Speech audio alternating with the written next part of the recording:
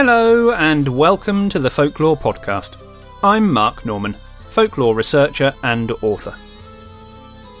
If you're listening to this episode on release, then don't forget that this Saturday is the next in our Folklore Podcast Lectures series, where we will be examining in depth the topic of Victorian spiritualism with our guest speaker Icy Sedgwick from the fabulous Folklore Podcast. Tickets are available at bit.ly/TFP lectures, and the event will be delivered via Zoom at 8 p.m. UK time. In this week's episode of the Folklore Podcast, we are visiting an area with its own very distinctive folklore. The American region of Appalachia sits in the eastern United States. Its most well-known landmark is probably the Appalachian Mountains, which actually stretch from Canada down to Alabama. However, the most culturally significant part of these are the central and southern regions, from the Blue Ridge Mountains in Virginia down to the Great Smoky Mountains in the southwest. Folkloric roots in Appalachia are a mix of European and Native American, and particularly Cherokee. Biblical influences are quite strong, but it was the Cherokee who taught the pioneers how to use plants for medicine, and so the plant lore is mostly theirs. Joining me to discuss the folklore of this region and how they worked with it when producing their fiction book Ghost Days are Asher Elbine and Tiffany Terrell. Asher was responsible for the stories in this book, whilst Tiffany designed the look of the creatures, the characters and other illustrations. The main protagonist, Anna O'Brien, is the lady that you see on the episode graphic for this episode. Stay tuned at the end of the interview, and we'll close this episode of the podcast with a reading from the first chapter of the book. Welcome to the Folklore Podcast, Tiffany and Asher. Hello. Great to be here. It's lovely to speak to you both, and if you're on my Patreon feed, see you both too, because here you are using the wonders of video too. So before we start, I'm going to ask you, if you don't mind, to just do a little bit by way of introduction yourselves as to your background. And why you became interested in folklore and those sorts of areas. And Tiff, ladies first. Hello. My name is Tiffany Terrell. I worked for about 10 years in concept art, mainly from the angle of doing creature design. Still always going to be a monster girl, but I am now a freelance illustrator. I mainly work in comic books now, but I'm kind of a jack of all trades. I'll do tabletop RPGs. I've done 2 full children's picture books. All of them kind of have the similar through line of working with creatures or mythological beings, or allowing me to design like a new sort of being. So that's kind of my little speciality, but yeah. Excellent. And Asher? Yeah, I'm a journalist and short fiction writer based out of Texas, and mostly what I write about are sort of natural history of the ways that animals and environment intersect with human life. But I have a sort of side beat of writing about folklore because I've always really liked ghost stories. I've always really liked monsters. And I have gotten increasingly interested over the years in the ways in which folklore sort of intersects with and reflects the history of various peoples and times. And the way that I got interested specifically in Appalachian folklore is I partially grew up in Atlanta, which is right below the Appalachian foothills.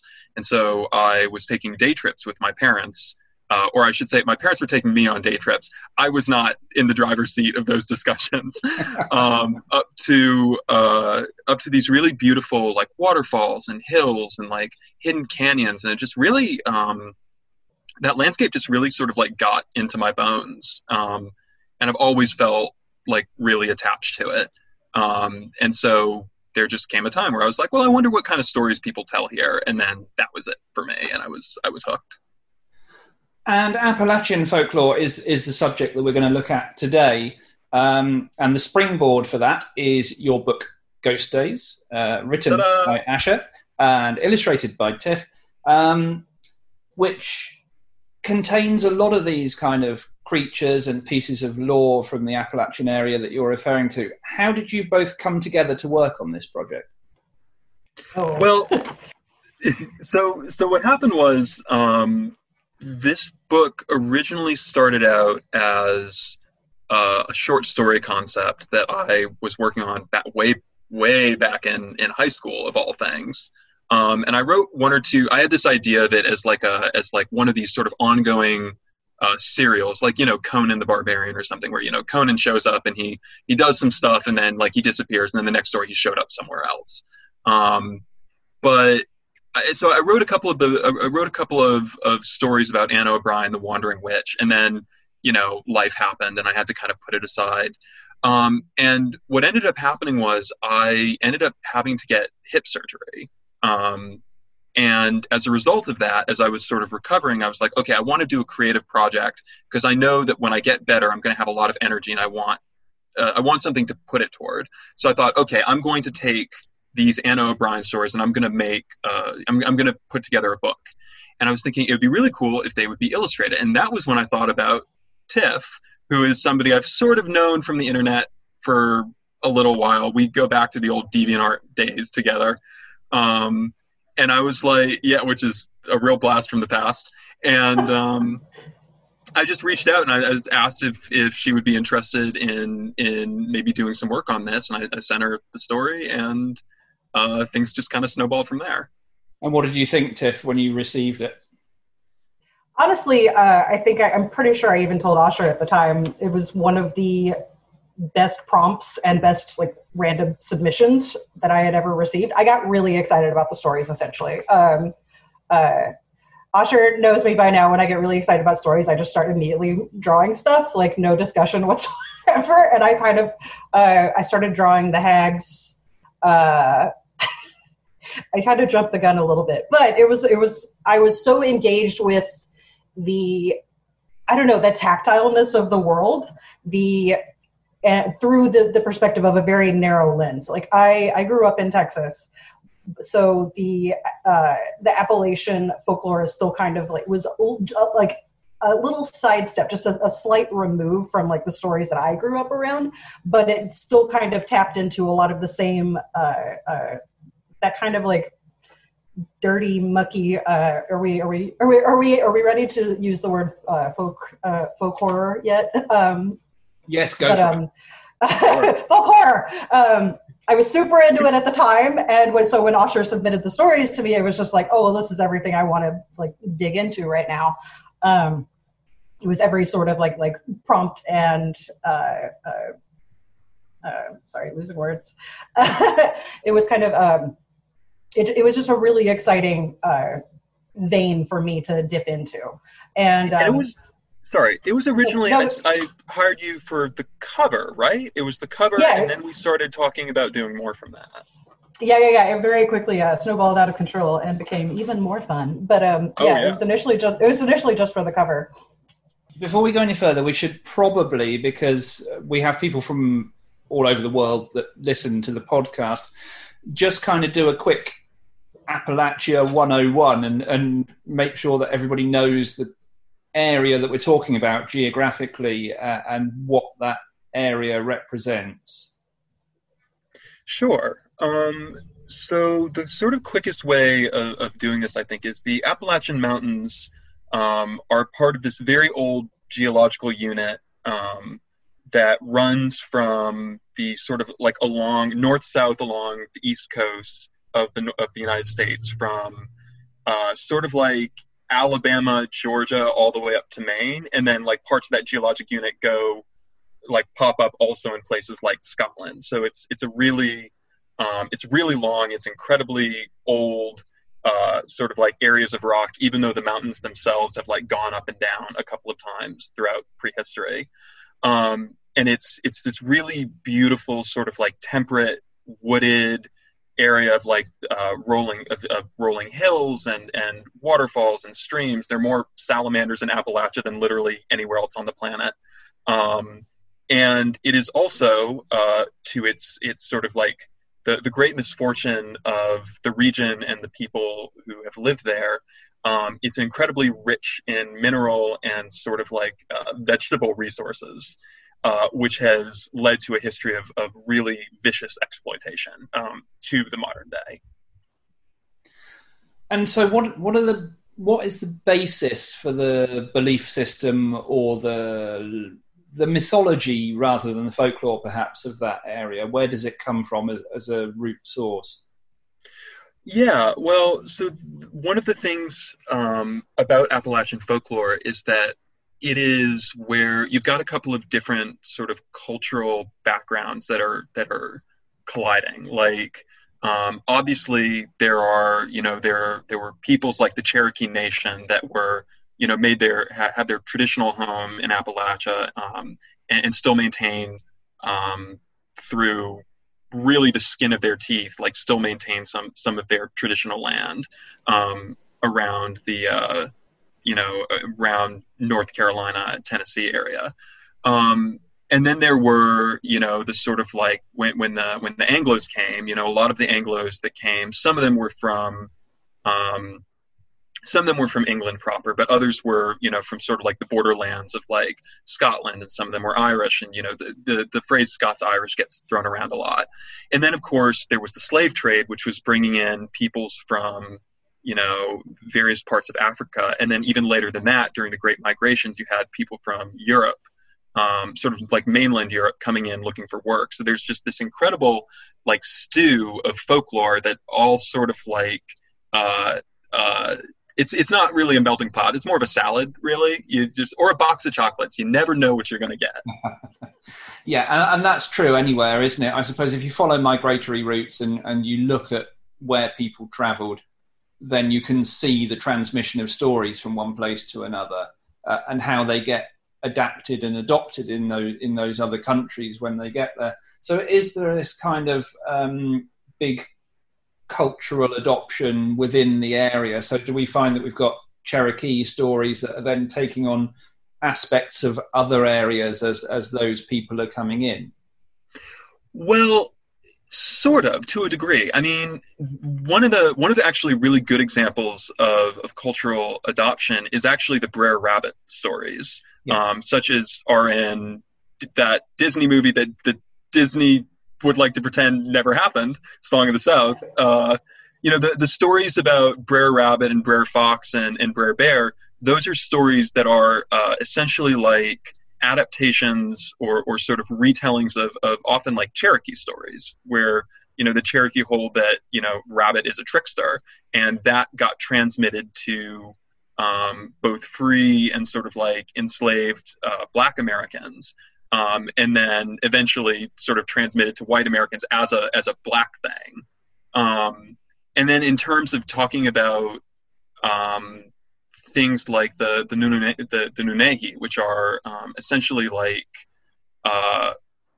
they're not fairies. I want to be very clear about this. They're not fairies, but they hold a sort of like equivalent role as it's kind of like elves and fae in Britain, and it seems very much like some of those sort of Anglo ideas about what the fae are kind of like crept into a lot of the like current accounts that you see about like the Nunahi or things like that. So there are all these sort of like little cross currents where, for example, the great spirit Shulakulla shows up in Ghost Days as he's this sort of like Lord of the Hunt figure, and is a part of Cherokee cosmology. But the places where he's identified with in Appalachia are now called things like the Devil's Courthouse or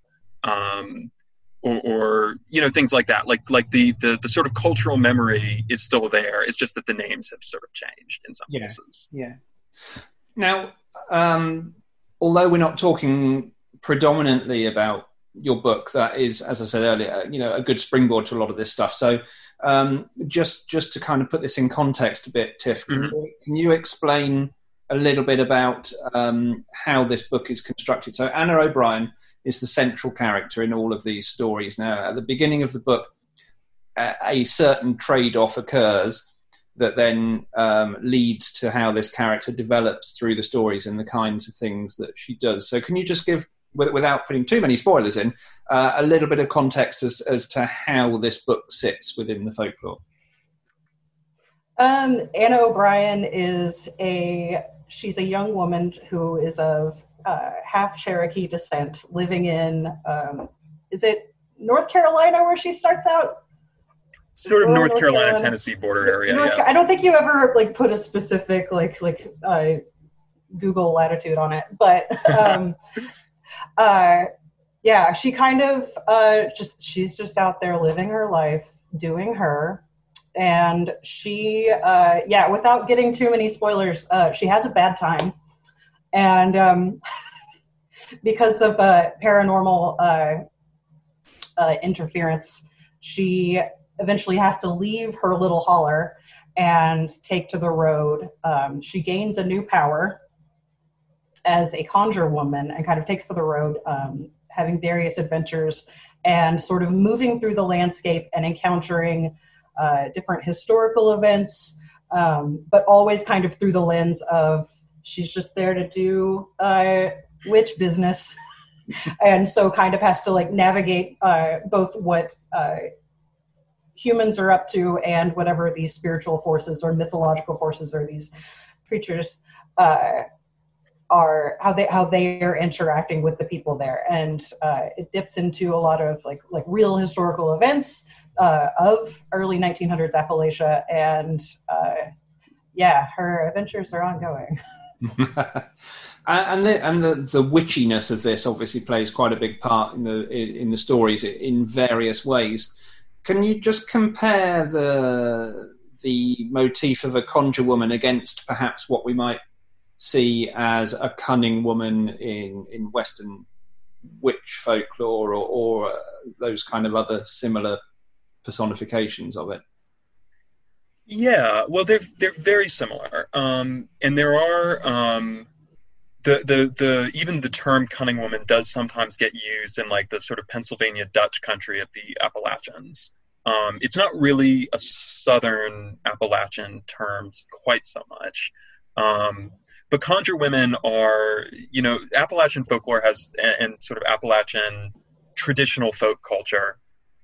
In the various peoples that practice various facets of it, from the sort of Scots-Irish to sort of free black settlements to the Cherokee themselves, they all have this really ambivalent relationship with witches, right? Because you've got the conjure woman, who is the person who is practicing sort of traditional medicine, traditional plant-based medicine, delivering babies, that sort of thing. And then you've got the witches who are, they'll spoil your milk, or they'll make it so your gun won't shoot straight, or they'll throw witch balls everywhere and sicken you. And basically everyone is in agreement that there are from their various traditions, that there are witches who you can go to for help, and there are witches who are dangerous, but you also don't want to piss off the witches who you can go to for help, because they themselves can also be quite dangerous. So one of the things that really I found fascinating about digging into this sort of witch folklore is Appalachia is one of the places in America where you have really active stories about witchcraft pretty well into, even in some places like the 20th century. And there's all this sort of cultural hybridization between, the witches in New England were not changing skins in the way that Appalachian witches did, or were not even crawling out of their skins in the way that the hags of the Low Country were doing, and sort of in Appalachia as well. And of course, the sort of witch lore of the Cherokees gets brought into that as well. It's a really interesting sort of dynamic kind of magical world that exists in the Southern mountains. And do you find that those that witchcraft still plays some kind of role in the Appalachian area? I'm thinking like in Western cultures in the late 20th and going into the 21st centuries, we see things like the development of Wicca as a witchcraft path, for example. Do you find similar things happening still there as well? Yeah, there's certainly been a massive sort of cultural reclamation project that's been happening. A lot of it, there's if you want to talk about Wicca, like there's a lot of Wiccans like hanging out in Asheville, and selling crystals and things like that. But there are also in more sort of like traditionalist people who really have made an effort to sort of like bring back some of that traditional knowledge or reconstruct some of that traditional knowledge outside of the lens of, a witch is somebody who like pisses on a Bible and then like makes a deal with Satan. Those stories generally seem to be very much in the past, like in the ways that people talk about this sort of thing. And the hags you mentioned earlier play quite a big role in the book in some sections, and they're an interesting set of characters. What's the role, Tiff, of the hag within this culture?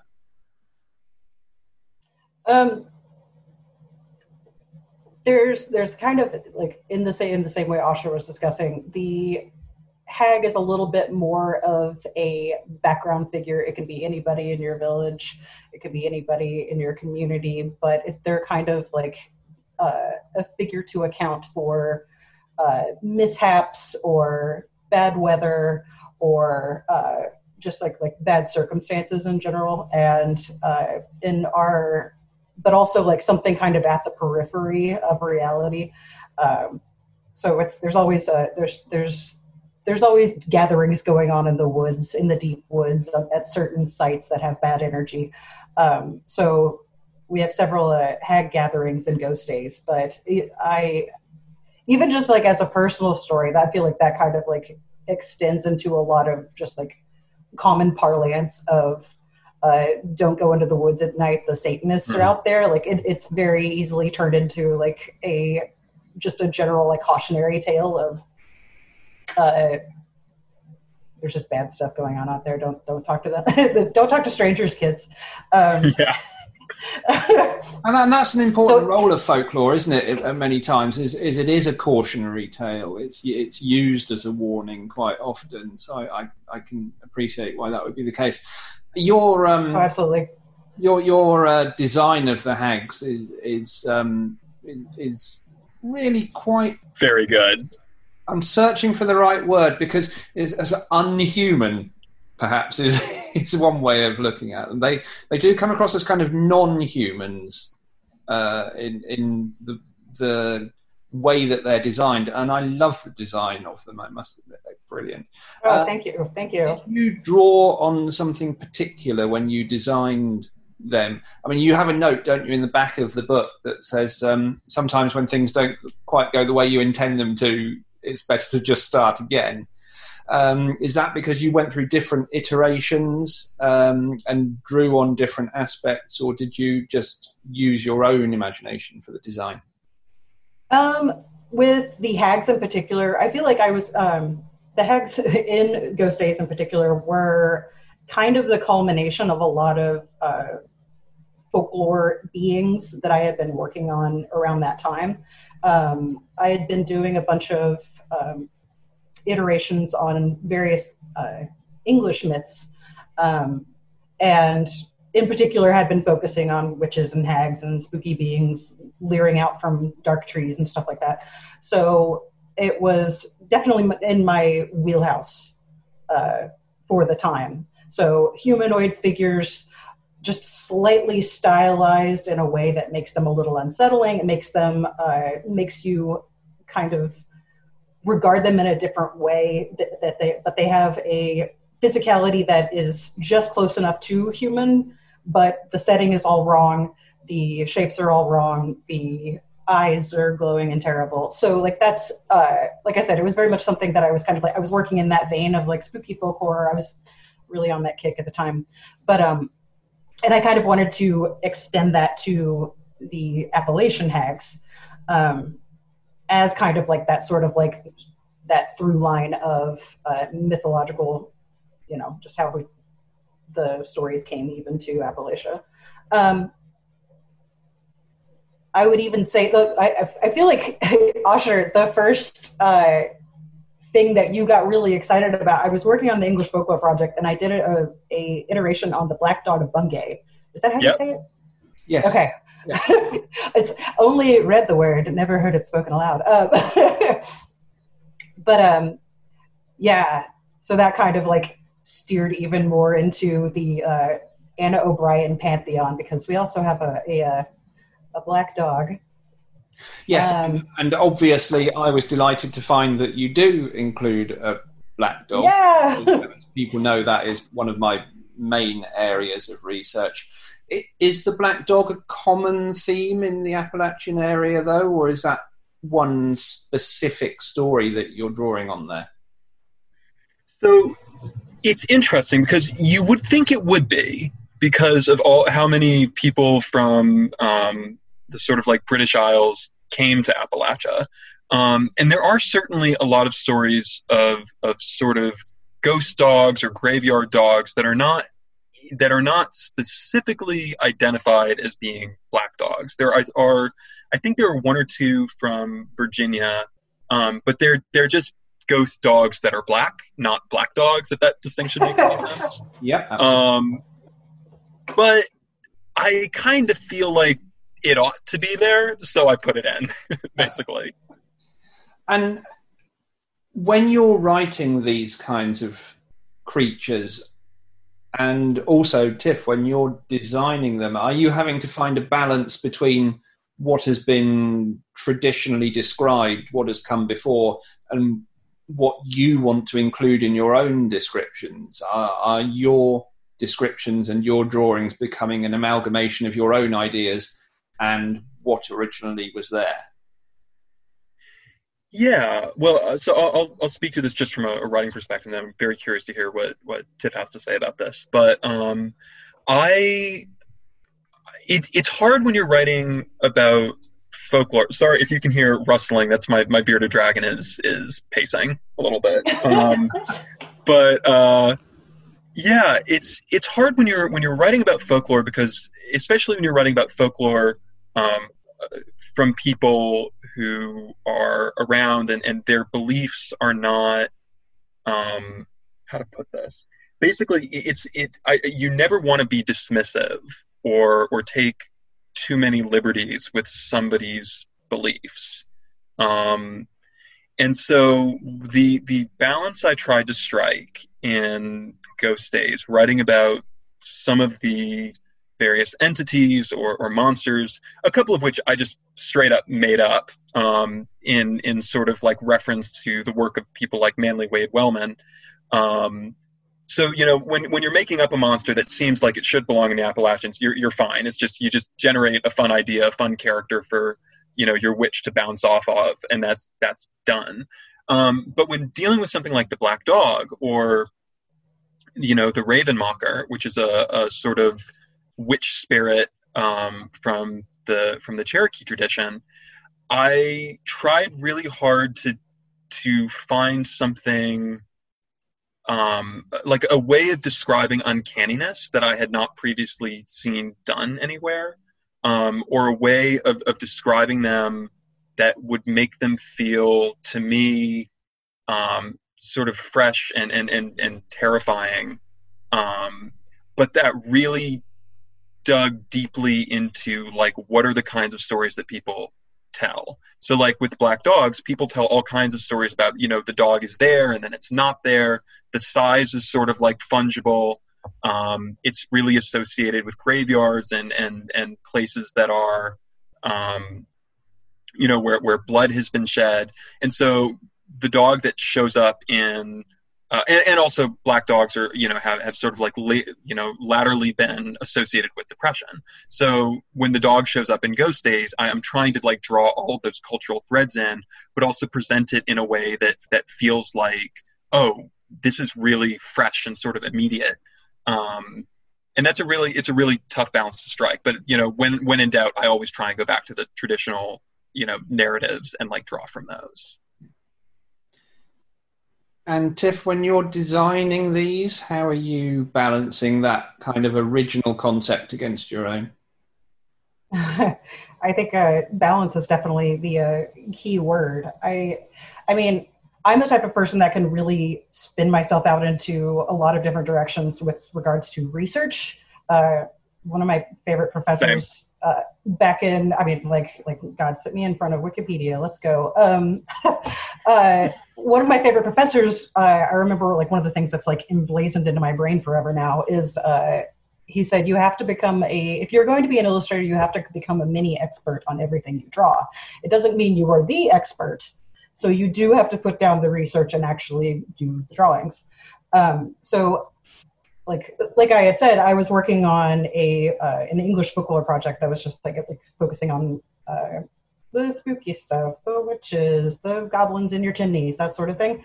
And I was really, I found a new love for digging into research that wasn't just, here's a spaceship that looks cool, here's a dinosaur that I drew specifically from the skeleton, like that kind of like, I enjoyed essentially the world building aspect of really, really digging into what costumes from specific regions and histories looked like, and trying to kind of whittle that down into an illustration without completely driving myself nuts.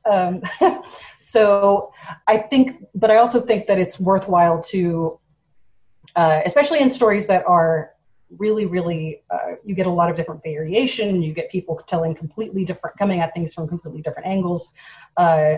In one, it's a giant horse monster, and another, it's a guy with no head. I think that there's a degree of synthesizing that's going to have to come through either way, because we live in this period in time and only have these historical resources and kind of the narrow lens of interpreting folklore as is. So I think that there's going to have to be editing either way. But I mean, at the end of the day, like, I'm a trained concept artist, so I do just want things to look really cool. And there were, I want to say too, there was a real iterative process, even as we were working on the book together. Absolutely. Where some of the conceptions of the spirits that I had ended up being like very different from the sort of like final illustrations that we went with. So there is even just, or notably at one point, one of the monsters I got an early look at and was like, this is really good, but you should give him human eyes. That really, I think, really tied the design together. Made it so much worse. So much worse. It's horrible knowing human eyes out of a huge face. Yeah. And publish. Yeah. But so there is, I think, something, because in a way, like what the whole process is the whole process of telling a story anyways is selecting what parts of the story you want to tell. Like, that's how folklore even gets transmitted. So it's not, we are not so much, I mean, speaking for myself, trying to create like the definitive take on any of these ideas. I am. Okay. I was not trying to create the definitive take so much as offer a suggestion of something that another way that might be added to the tradition, and that hopefully other people will springboard off of. Tiffany's work, of course, is final, immutable, and finished, and cannot be iterated upon. That's the creature. No more art. Art's over. The final word has been spoken. So you discuss monsters a fair bit here, and every culture has its own inherent set of monsters within its folklore, and the Appalachian area obviously is no exception. So give us a brief rundown. When you say the monsters or the creatures that inhabit that particular culture, what really represents Appalachian creature lore? There's a lot. I mean, so there's sort of traditional there are Cherokee monsters like Spearfinger, which is the sort of stone-skinned witch who likes to eat livers. There's the Ravenmocker, which is, like I said, a sort of witch spirit that flies around like stealing years from sick people's lives. There are the sort of like the more, I would say, sort of anglicized monsters, some of which are just sort of like traditional spooky stories, like Tailipo is, of course, a favorite one. A varmint that a hunter eats his tail and he comes back for revenge. Then there are the sort of like stories that get associated in later, like Bigfoot, which is, of course, originally a Pacific Northwest piece of folklore, but is now, I think, has gotten pretty thoroughly tied in with Appalachia as well. And there are also things like the Wampus Cat, which the provenance of which is to me, I put a lot of research into this, and I still can't nail down quite how and where that idea came from. But basically, this big, sort of awful, skunk-smelling, screaming monster cat that seems to be a sort of gloss on like mountain lions, which are, of course, used to be historically present in Appalachia, but also is in some strange way connected to the story of the Awa, which is a Cherokee spirit of madness and fear. And it's not clear whether the Wampus Cat is the Awa or is the result of somebody attempting to fight the Awa. Like, there's one of those places where this sort of like cross-cultural knowledge got really garbled, and there seemed to have been a couple of different places where various versions went off in completely divergent directions. I was going to ask you that. Is it the case then that there are cultural parallels with similar creatures to the Wampus Cat elsewhere? Well, there's certainly. It's strange because there are certainly stories in a lot of places of alien big cats, or sort of like frightening large cats. What's strange in Appalachia is that it is a little strange to have a monster cat when panthers, or what are called panthers, but are again like mountain lions or cougars or catamounts or the many various names of it, already exist and are dangerous animals that are well known, if also like slightly mythologized. And it seems like a lot of the stories about Wampus cats start getting more prominent, just from what I can tell, later in the 20th century, after panthers have been somewhat extirpated from the Appalachian Mountains. I could be wrong about that. The scholarship is just not there that I've been able to find. But if any folklorist wants to write a PhD on this, I would love to read that dissertation. Like someone just sit down and untangle this once and for all.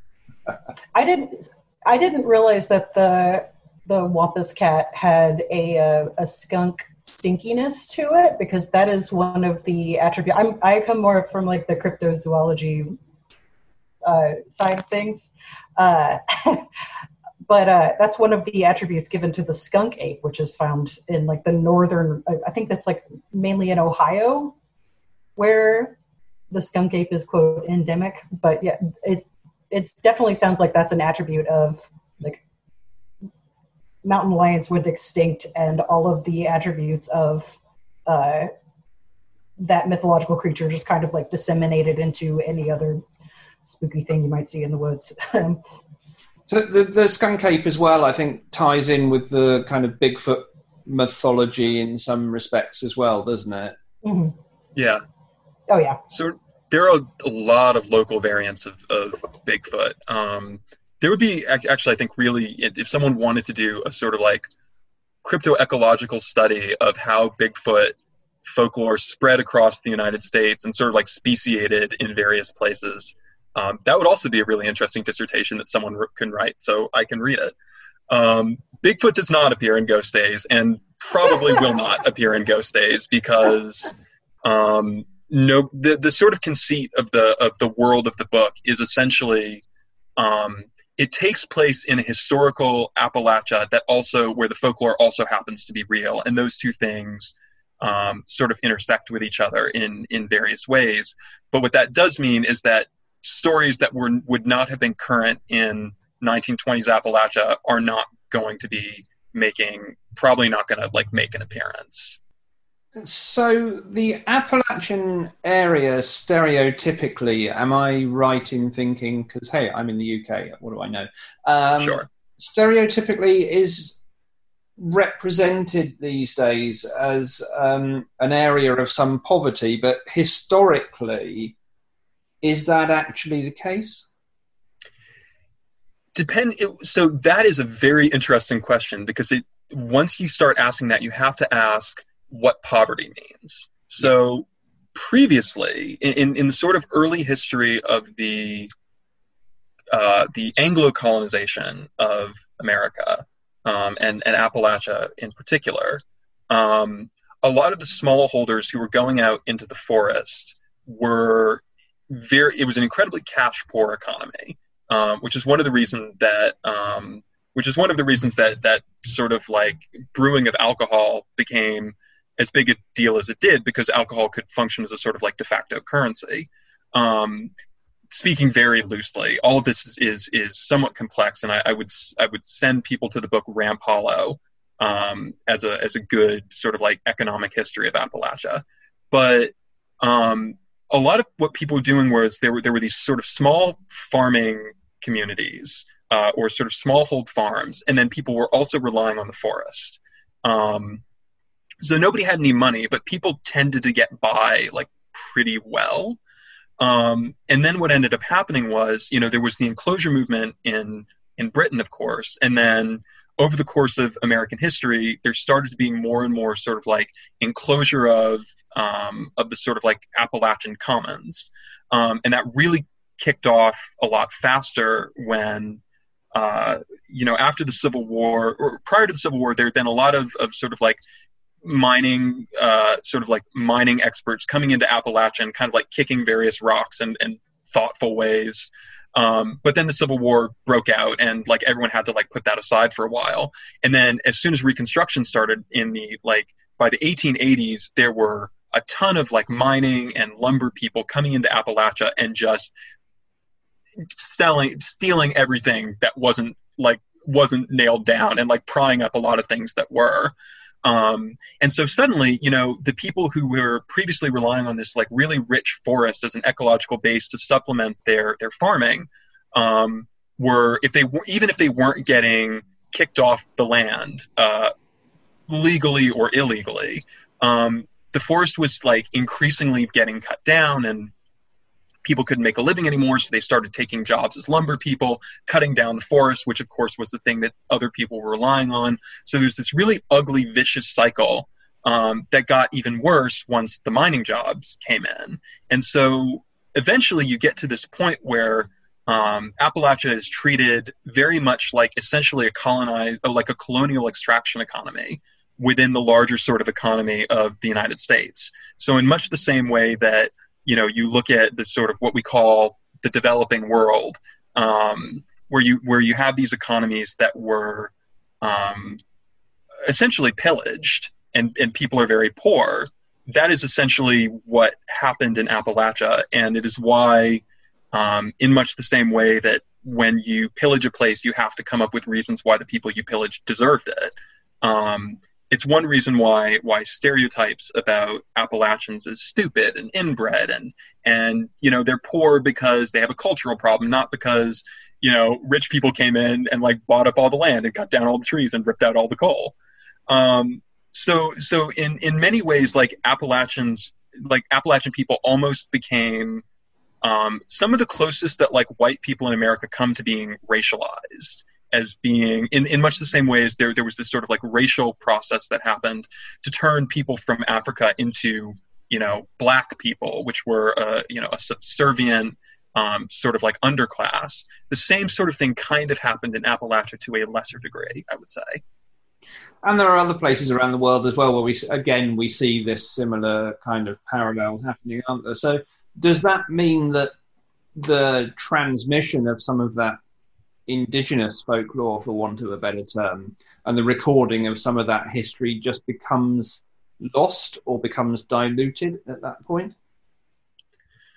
Well, there's certainly a lot of it that's been lost. One of the reasons that Appalachian folklore is as relatively well known as it is, oddly enough, is because coming into the 20th century, there was this sort of reclamation project by people in Appalachia, but also like largely driven by outside cultural forces, where there was this idea that Appalachia was simultaneously like, you know, this brutish, like poor area, but it's also where the genuine American tradition and like genuine American folk culture lives. So, you know, you got all of these sort of like folk song recorders and folklore recorders who like swept into the mountains to kind of try and record these stories. But mostly the stories that they recorded came from Anglo-Appalachians. I would be remiss not to mention, of course, James Mooney, who is the author of a very famous work of ethnography on Cherokee cosmology and traditions. But he's kind of like, it's him, it's various people coming in and recording witch stories, and then nobody talked to Black Appalachians at all, basically. So when it came to researching folklore of Black Appalachians, it's really hard because a lot, you know, there are plenty of books about white Appalachian folklore. There's a couple of books about, you know, the traditions of the Cherokee Nation, but nobody was talking to the sort of the freedmen or the sort of like free Black enclaves.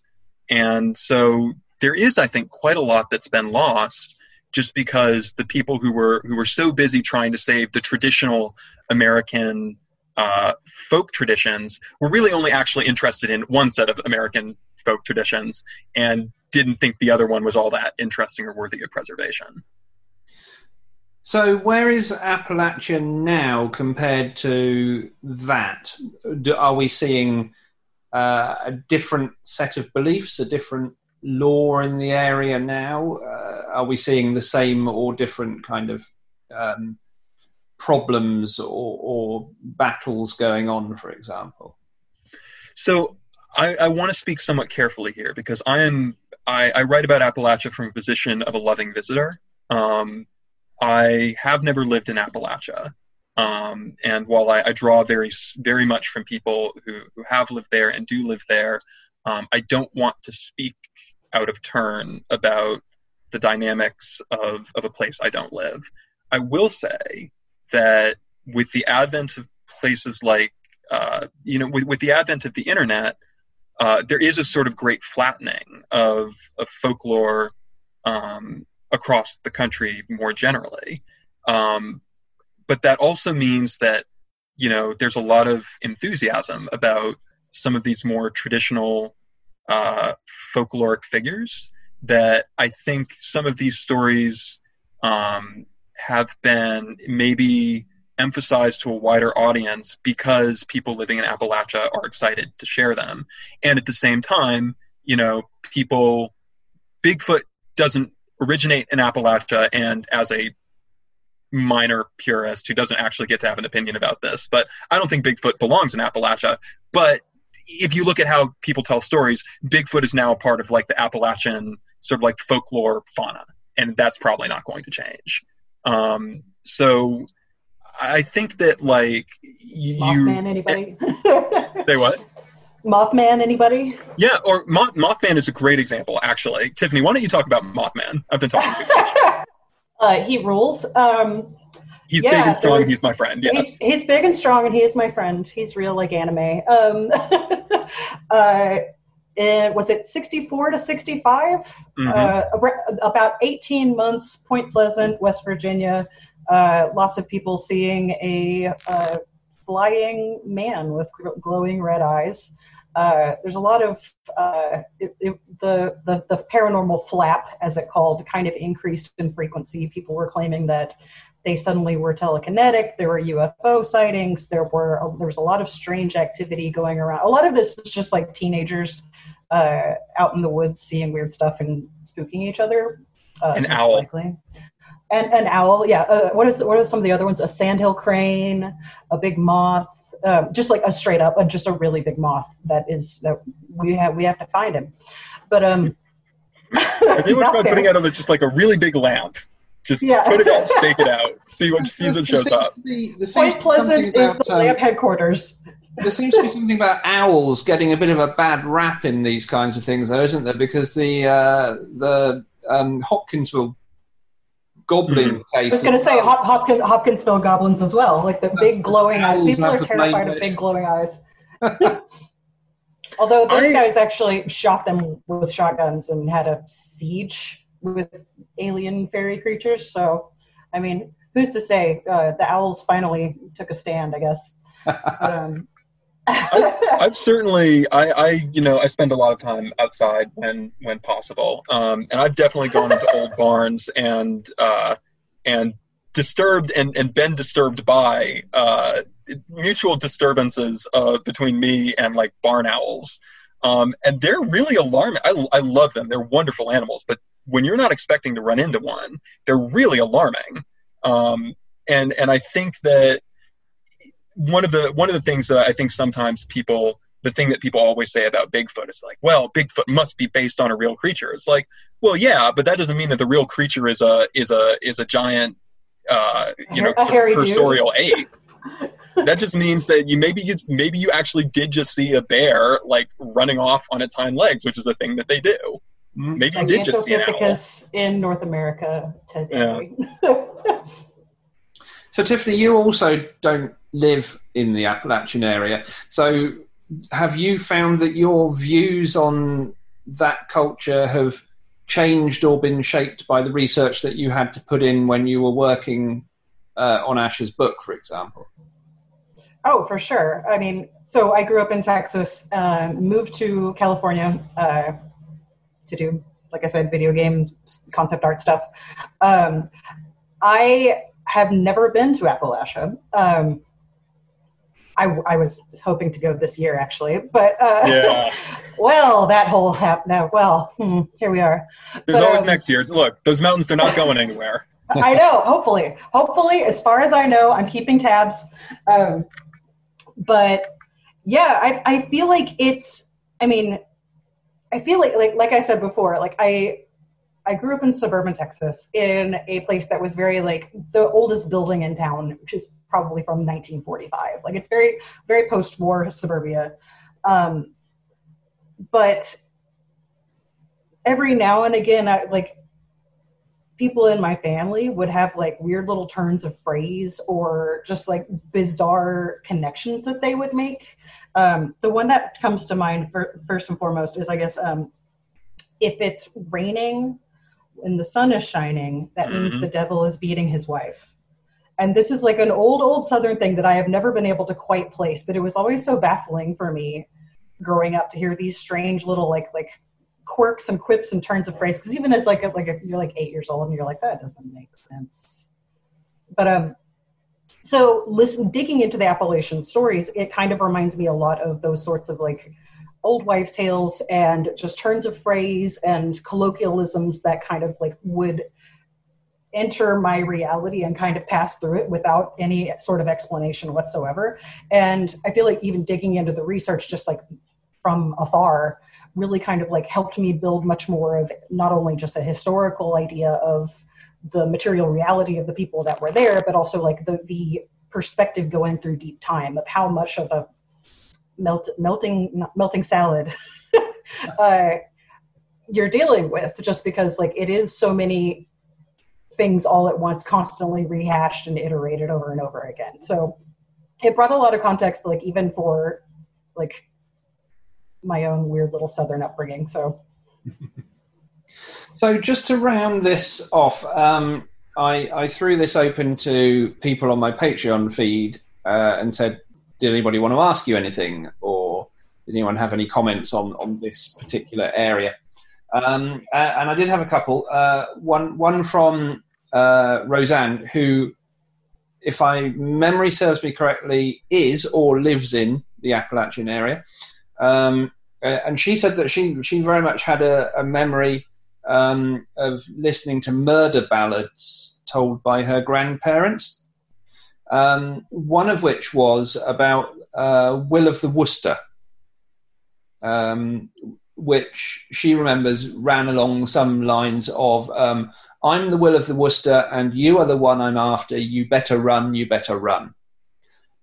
She wonders never heard of this. She wonders whether this is connected to Will-o'-the-Wisp in some way. I've never heard of this, but it very well could be. That's really interesting. Yeah, I'm afraid I feel bad because I don't have anything more to say about that. But like, it certainly would make sense again with the sort of like Anglo roots of a lot of Appalachian folklore that could very well have come over. Can you speak to the topic of murder ballads? Though? Yeah, certainly.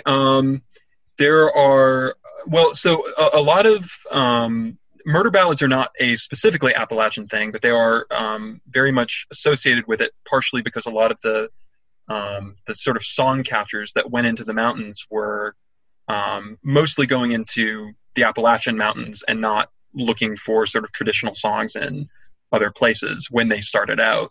But a lot of the murder ballads are, at least in some ways, descended from the sorts of ballads collected by, I forget his first name, but Child. The ballads that he was collecting, a lot of them are stories of sort of like murder and mayhem, and Matty Groves is a really good, is one of my favorite examples of, a boy who jumps into the wrong bed and gets punished for it. And so it became this storytelling tradition that crossed over the Atlantic. And so ballads became one of the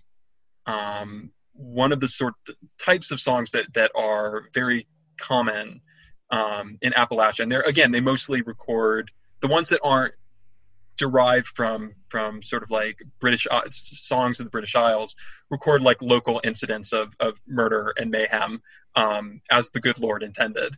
So with the sort of like Appalachian folk revival of the I would go say starting in the 60s and just plugging along until today, you get a fair amount of people who are constantly like taking spins at redoing murder ballads, either traditional ones or rewriting them, or making new ones in the tradition of the old ones. And those have sort of even moved into like Nashville style country, where you have stories where usually instead of the man murdering the woman is the one who has murdered the man, or is singing about having been murdered by the man. So they're still a thriving part of American culture, which is great. I love a good murder ballad. You can't go wrong with a good murder ballad. So I think we better go back to Roseanne now and say that we all want to know more about this, whatever it is. Yes, very much so. That she needs to look into it and tell us all about it. So that's great. It's great to turn up things, actually, that nobody has come across in that way, because now we have something that warrants further investigation. And the other comment I had was from Kim, who is from the southern US, Georgia area, or was at the time that she was speaking about, who remembers being told ghost stories on the porch by her mother during summer thunderstorms, one of which was about Old Bloody Rawhide, who in her mother's version of the story, she says was the ghost of a murderous trapper who lived in the shadows to get you. And she wonders, is this an Appalachian version of Rawhead or Bloody Bones? Almost certainly. I've not heard the Trapper variant, but Rawhead and Bloody Bones, or Old Rawhide, does pop up in ghost story collections from the Appalachians occasionally. Again, a really good example of like a sort of an Anglo tradition story that either came over directly across the Atlantic or sort of sprouted independently from the same sort of cultural roots.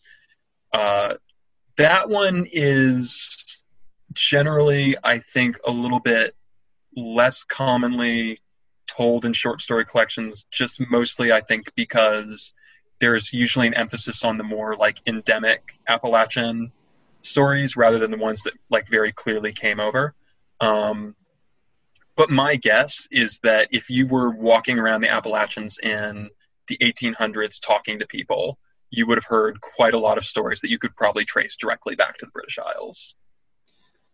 They're all good examples, aren't they? These of, again, these different variations of common stories that pop up in different areas. And it's one of the things I think that makes folklore generally so interesting is just seeing the way that these stories develop and move around and take on their own different localized versions.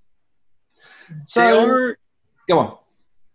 I was just going to say, yeah, well, one of the things that I really like about folklore is that folklore is like studying folklore is like looking at trace fossils of ideas, in that, you know, the actual flight of ideas or the ways that ideas move can never really be traced. You can never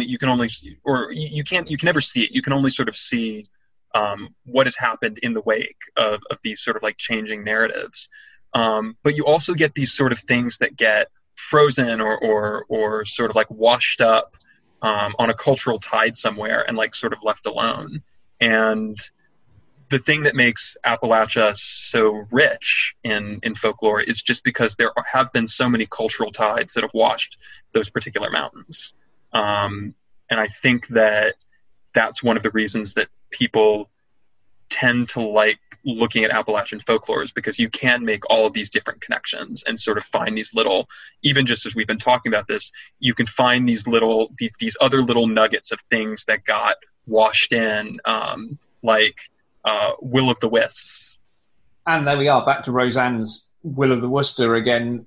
Maybe there's a connection there after all, who knows. I must thank you both so much for taking the time to come on and chat. It's a fascinating subject, and one that I hope people who weren't that familiar with will go off and look into some more, because there are some great stories and great things to find there.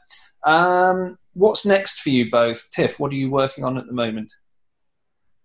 I'm currently doing comic book covers right now.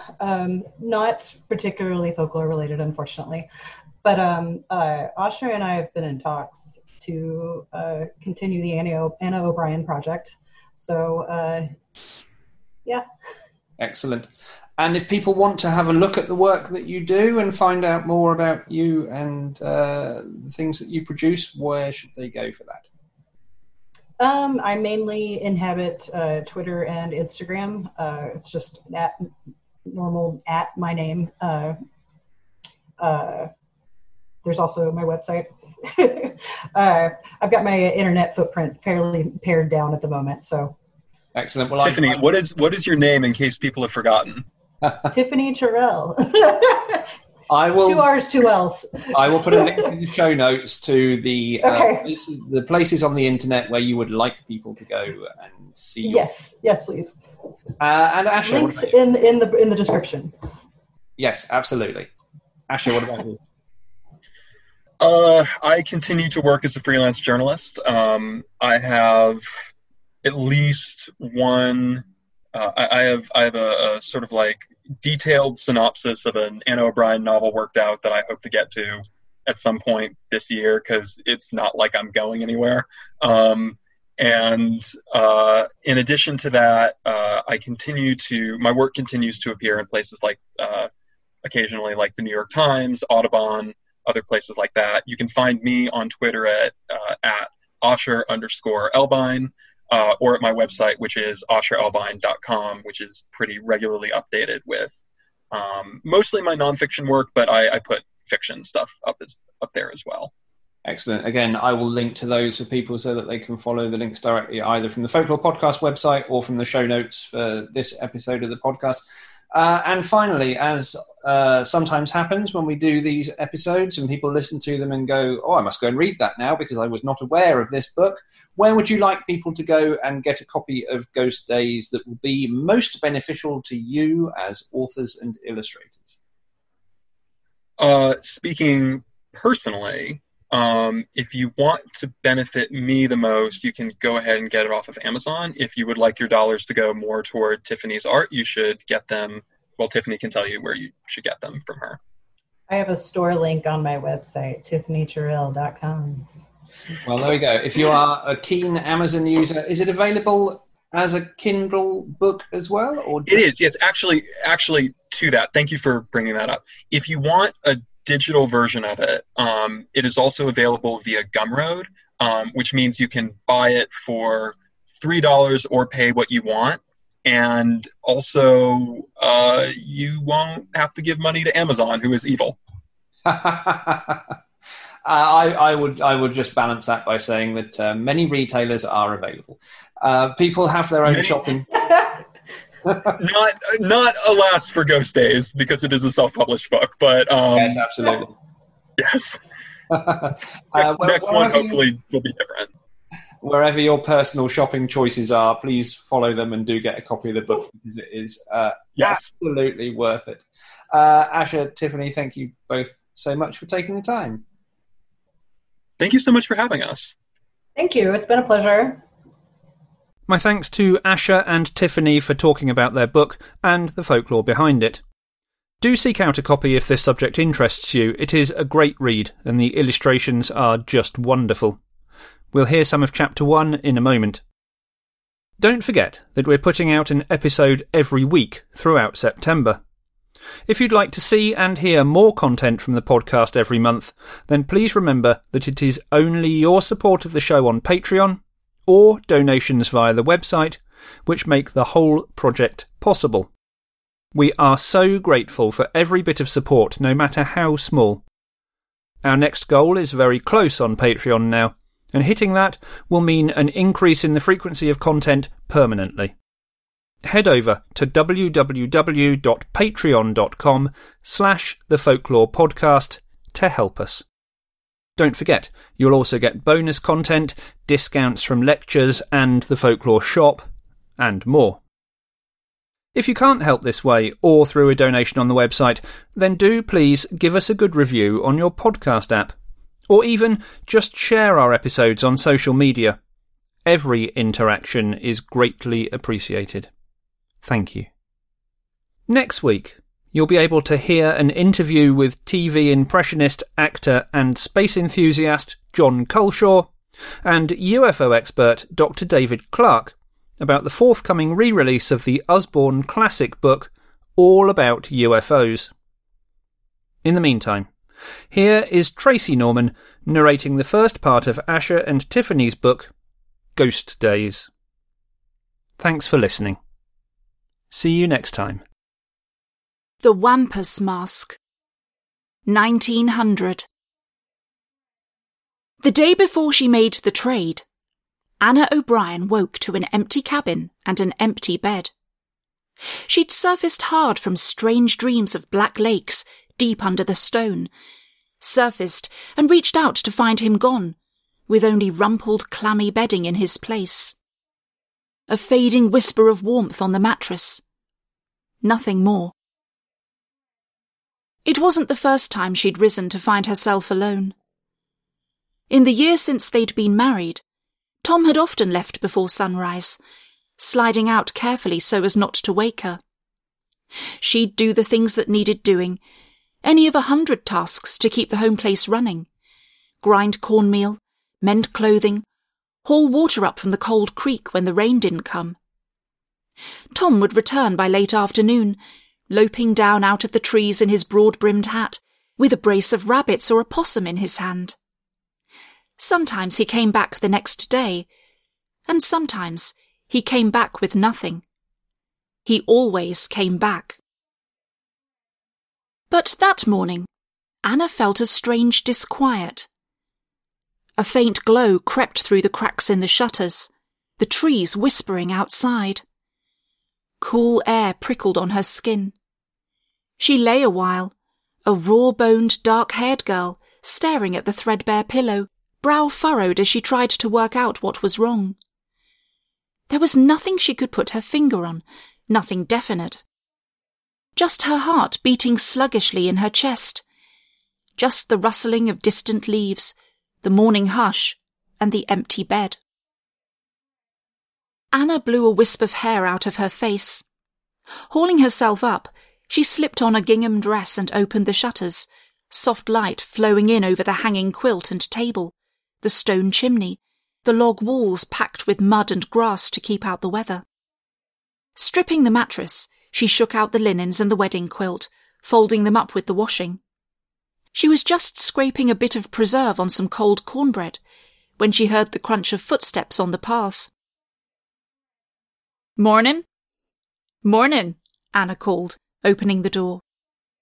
Millie's tired face peered up at her from the edge of the narrow plot, her blonde hair tousled by the walk, a small burlap sack under her arm.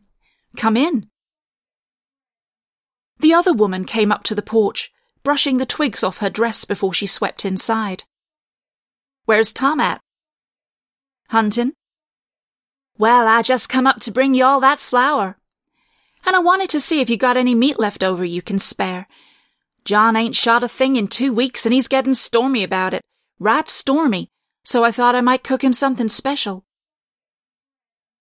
Anna went up on tiptoes to look at the top of the cupboard, pulling out a jar of cured meat. "We still got a bit of that bear Tom shot a while back."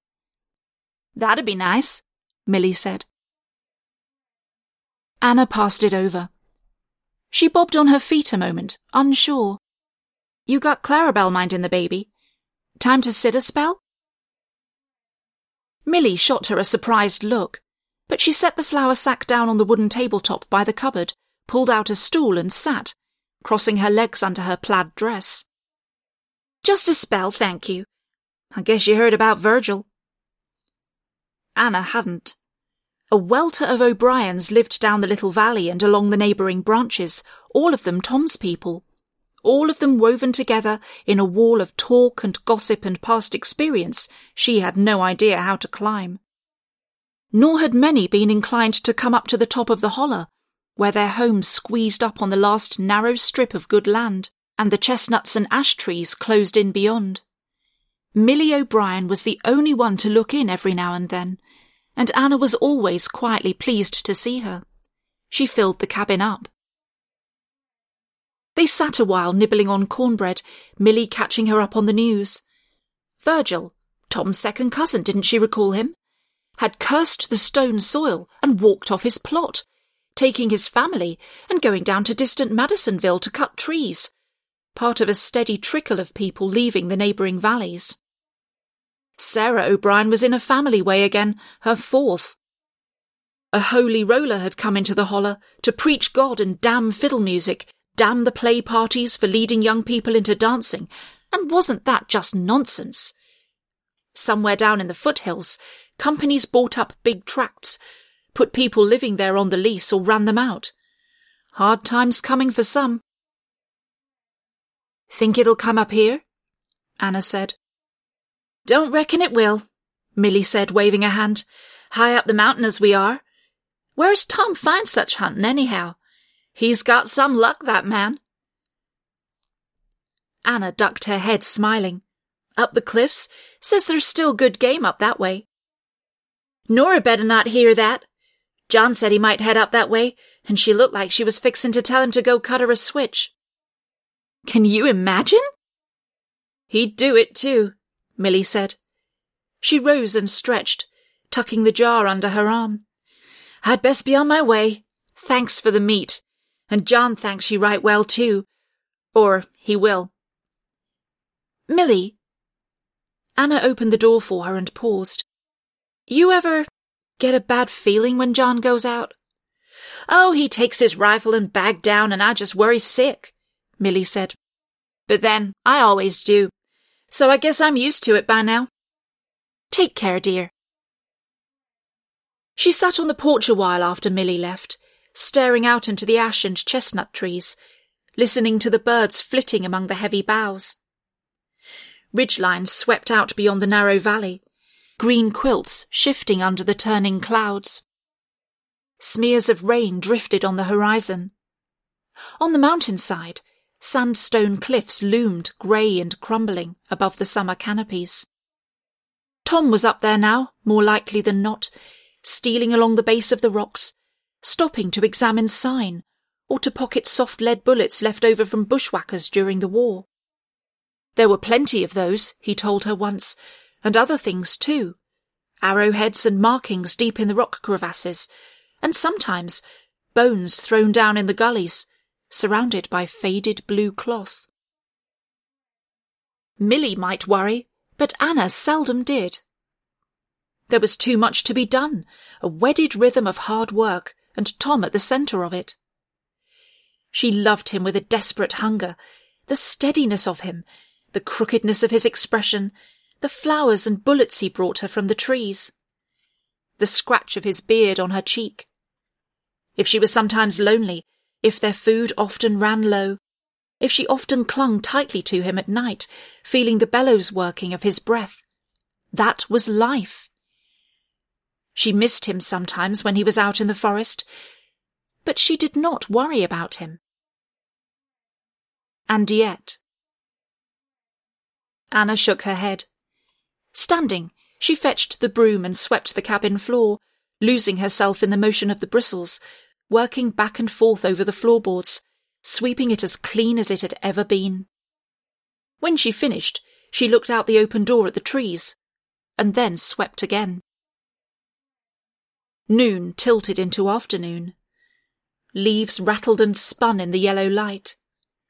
Anna took a bucket up to the seep above the little cornfield, balancing on fallen logs as she went. Spongy wood and moss crumbled under her feet. When she returned, she set the bucket down on the porch and tried to do the washing. But the smell of him was all over it, a musky note against the wood smoke and sweet goldenrod on the breeze, and for a moment she was lost, staring out into the woods. Being a fool, she said to herself. He's fine. He'll be back soon enough. So she scrubbed at the linens and clothing for a while, carried them back and hung them up on the line behind the cabin. Then she went back inside and set about baking a few loaves of bread, kneading her frustration out in the dough before putting it aside to let it rise. But it did not rise. The sun dropped toward the rocky cliffs, and the blue-green gloom filtered through the tree trunks. Anna began to pace in circles around the cabin, going out onto the porch to look out into the darkening forest, her dress rustling against her legs.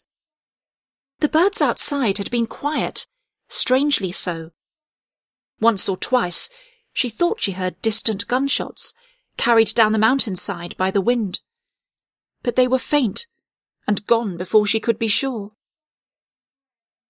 She lit a pair of lanterns and hung them in the windows, before going out to the woodpile and pulling out a pair of small logs. The ghostly shapes of the washing shuddered on the line as she closed the door.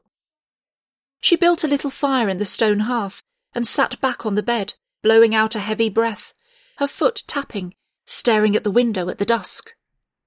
Something oppressive and tight spread itself in the space behind her eyes. Something howled, desperate and miserable in the dark. All at once, the nervous energy coiling inside Anna exploded outward, and she darted toward the door, her hand closing over a kitchen knife as she went. Snatching a lantern, she tore the door open. Tree trunks and twigs shone in the flickering light, the rasping calls of tree frogs echoing through the gloom. Brush crackled in the forest. Anna's knuckles strained on the lantern handle. What was she doing? She should go inside now, lock the door and sit by the fire, let whatever it was pass. But her legs were locked in place, there on the threshold. She squinted out into the dark, the crack of branches growing louder, louder. It exploded out of the woods, pale and staring, its mouth stretched wide, arms tearing at its own flesh. Anna yelped in surprise and jumped back, holding up the knife. in time to see it trip over the side of the porch and fall heavily against the boards. It lay there shivering and twitching, and looked up at her with wide eyes that rolled in their sockets like those of a panicked horse. Eyes she knew. "Tom?" she whispered. Her husband jerked at the sound of her voice. Blood streamed from the cuts in his arms and chest, black in the shaking lantern light. His clothing was in tatters, his prized hat missing, the hunting jacket ripped to shreds. His mouth worked soundlessly, and as Anna stared down at him, she realized he was trying, and failing, to scream.